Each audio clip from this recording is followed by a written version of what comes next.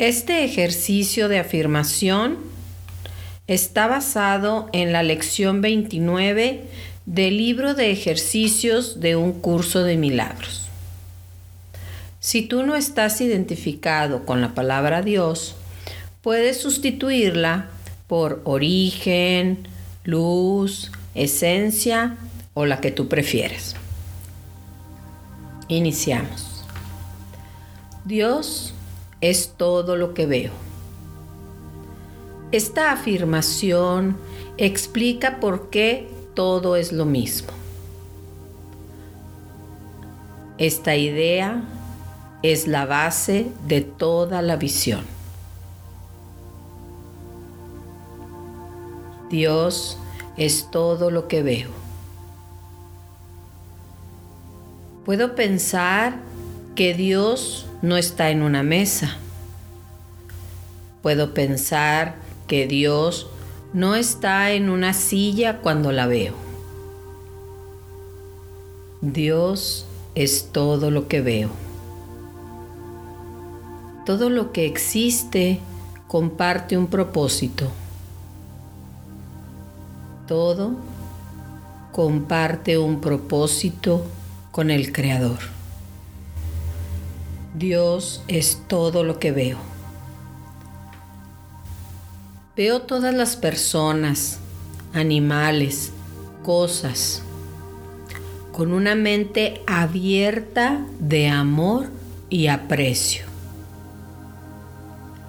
Dios está en todo lo que veo. Nada es realmente lo que aparenta ser. Realmente sé lo que hay en todo. Dios es todo lo que veo. El sagrado propósito de cada cosa está más allá de mi percepción. Dios es todo lo que veo.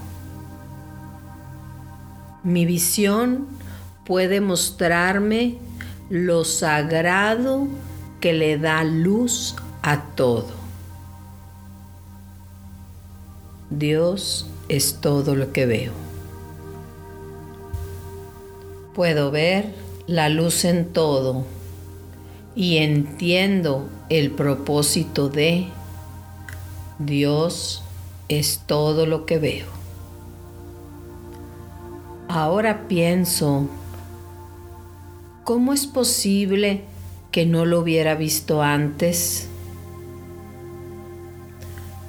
Dios está en mí. Dios está en la estrella. Dios está en la lámpara. Dios está en el pájaro.